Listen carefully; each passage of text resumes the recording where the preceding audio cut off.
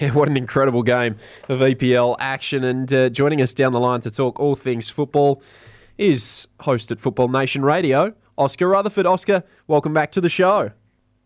It's great to be back here again. Thank you very much for taking the time. We're going to kick things off with some EPL action because what an incredible matchup we did get to witness across the weekend. Arsenal defeating Man United 3-2 the final score. Whoa, what a matchup it was, and it really solidified Arsenal as a legitimate team.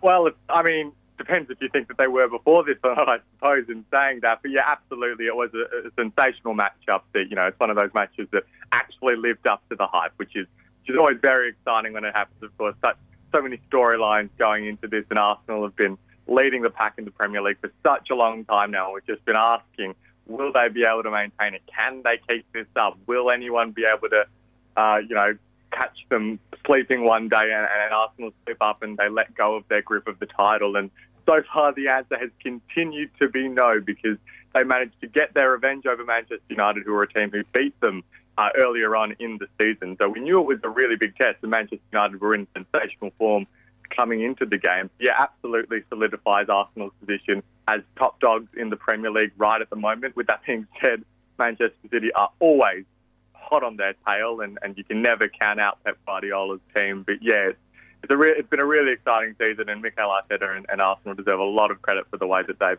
stepped up this time around. And what did you make of the performance of Nketiah with those two goals and the winner in the end? Yeah, exactly. Eddie Nketiah, as well as Bukayo Saka and Marcus Rashford as well for Manchester United. Just there's so much young English talent who really excelled in this game, which would, at least in the English press, certainly be particularly exciting. And Eddie Nketiah, he's just one of a plethora of young players that have been given a run, given a lot of responsibility at Arsenal, and are consistently standing up to the plate. And Mikel Arteta deserves a lot of credit for that. He's achieving what he is with largely young, less proven players than you'd perhaps expect to be a team leading the Premier League, and Eddie Nketiah is absolutely another example of that. What do you make of the pickup by Arsenal of Leandro Trossard, who had a pretty good World Cup for Belgium? What do you make of the pickup? Yeah, pretty good World Cup, but more relevantly, I'd say he's established himself as a really decent Premier League player at Brighton and Hove Albion for the last few seasons.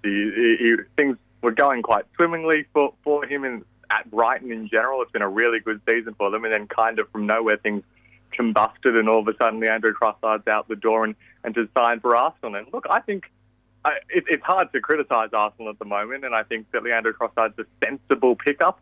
I'm not sure that he'll be the difference between winning and losing the title, but I think that just as adding that extra layer of depth as the season goes on, someone who we know can perform in the Premier League and score goals, I think that could work really well for Arsenal, and I'd imagine that he'd suit their system quite well also. So I think it's quite a shrewd pickup, even if it's not world changing in terms of what the results will be for Arsenal by signing Trossard.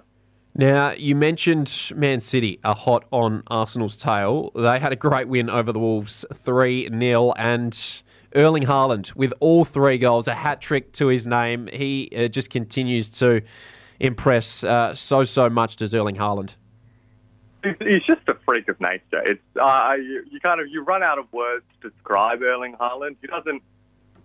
You don't look at him and straight away imagine that he's the most incredible footballer that you'll ever have seen. But he has this incredible extra stride, extra bit of pace, and then he's composed in front of goal. He's just a super freak. He's a freak of nature, and I have no more words to describe him. But yeah, absolutely. And he's been a big part of Manchester City's continued title push. They remain just the 5 points behind because of yet another Erling Haaland hat-trick. He's breaking all sorts of records pretty much every time he goes onto the pitch. And of course, he's a player who Manchester City will benefit from still having lots of energy as we get into the back half of the season, because, of course, he didn't have to go to Qatar to play the World Cup because Norway didn't qualify. So it's hard to imagine him slowing down. And with someone like Erling Haaland to Manchester City, it's that extra impetus for Arsenal to keep up their current form, because Manchester City will pounce if Arsenal don't. Do you see him being able to break the goal-scoring record for most goals in the season? Seems likely at this point. It feels foolish to suggest that he can't do anything when it comes to goal scoring at this point in time. You'd imagine every single record that's ever been made, he's going to break the way things are going. Look, he's as I say, he's got this incredible ability that I've pretty much never seen in a footballer before, and he's shown no signs of slowing down. The only thing that holds him back is he does get injured. He's managed to maintain his fitness relatively well at Manchester City so far, so barring any injury, absolutely, he can break pretty much any goal-scoring record he likes. Now, Liverpool and Chelsea, they didn't do themselves any sort of favours in matchday 21. A 0-0 draw for those two sides up against each other, and they both sit 9th and 10th on the table. Yeah, I mean, we talk about how impressive Arsenal and Manchester City have been, and then, the opposite end of the spectrum is very much Liverpool and Chelsea, as you say, a 0-0 draw, two sides who, look, a draw doesn't do much for them. As you say, they're stuck down in mid-table. They're well and truly out of any title races or anything of that kind of sort. Manchester United are currently in 4th on 39 points, and Liverpool are 10 points behind them on 29, as are Chelsea. So it's a big gap.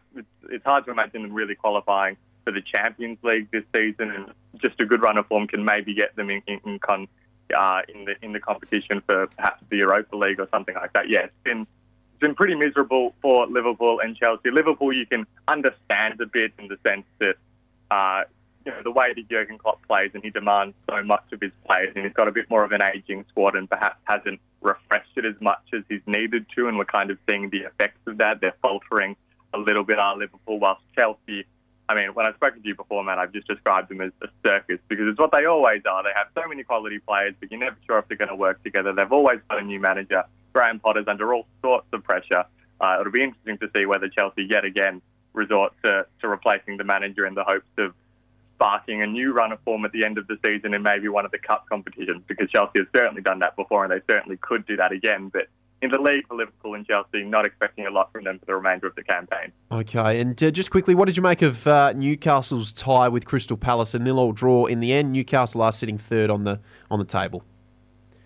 Yeah, look, I mean, the really impressive thing for Newcastle is that they've lost one Premier League game all season. They're 20 games in and they've lost one, which is just remarkable, and that record continues against Crystal Palace. Crystal Palace, mind you, who've had a pretty good few days drawing with Manchester United and Newcastle. Look, I think Newcastle, they're in a really good position to finish top 4 at the moment. They've got a 6-point lead over Tottenham in 5th.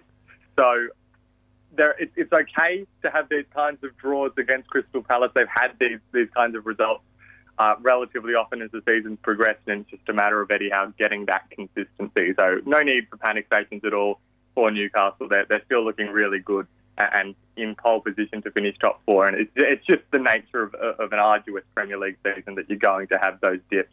And as long as they're still picking up points, which is exactly what Newcastle have done, they should still be okay. What's your tip for tomorrow morning's matchup between Fulham and Tottenham?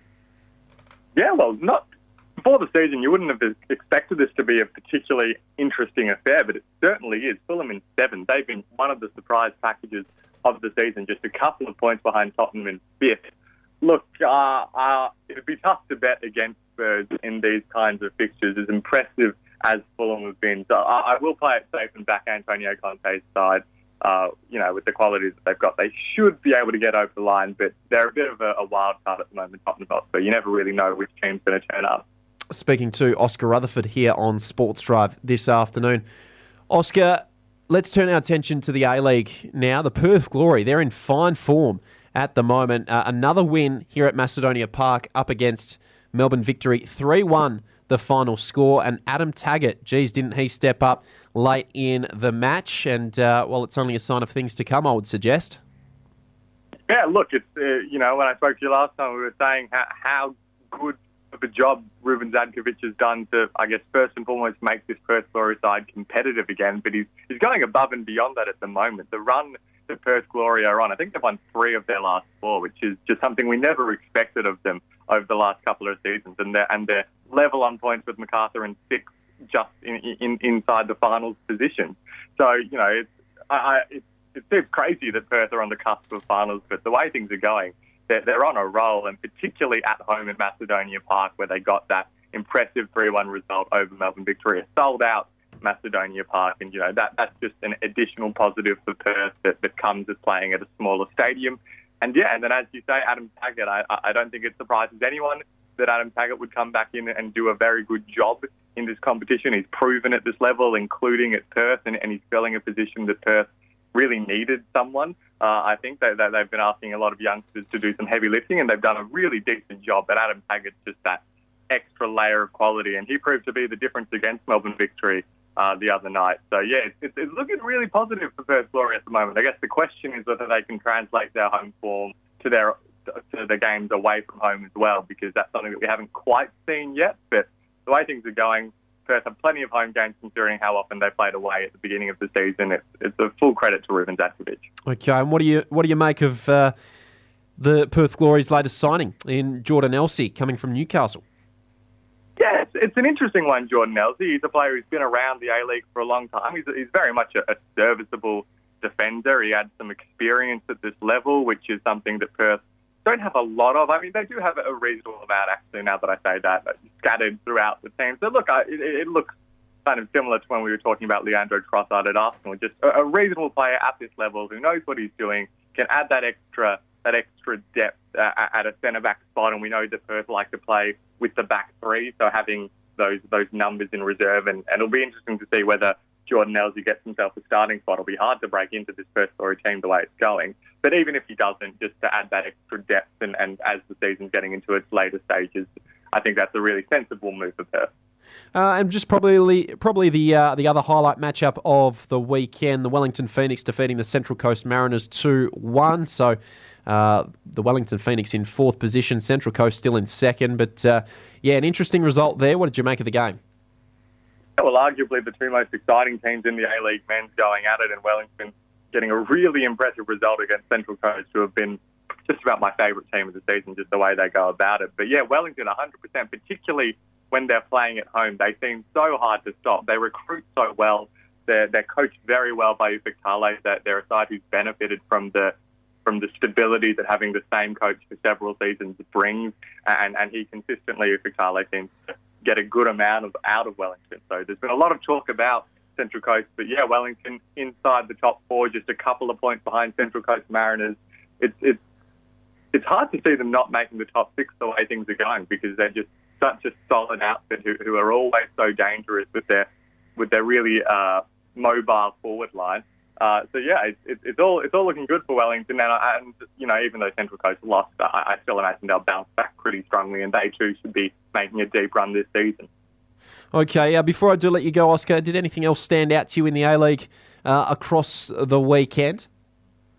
Yeah, look, I think the main other thing that's been going on is the A-League women's competition, which continues to be really, really exciting. Western United making their debut in the A-League women's competition, winning their first 7 games in the competition, which is just ridiculous, and they remain on top of the league. Western United, Melbourne City, Sydney FC and Melbourne Victory, the kind of 4 powerhouse teams so far this season, and that top 4 seems to be solidifying a little bit. So it's certainly an interesting one to watch, particularly in the year of a home Women's World Cup. I'd really encourage everyone to keep an eye on the A-League women's competition. Perth Glory as well. It'll be hard.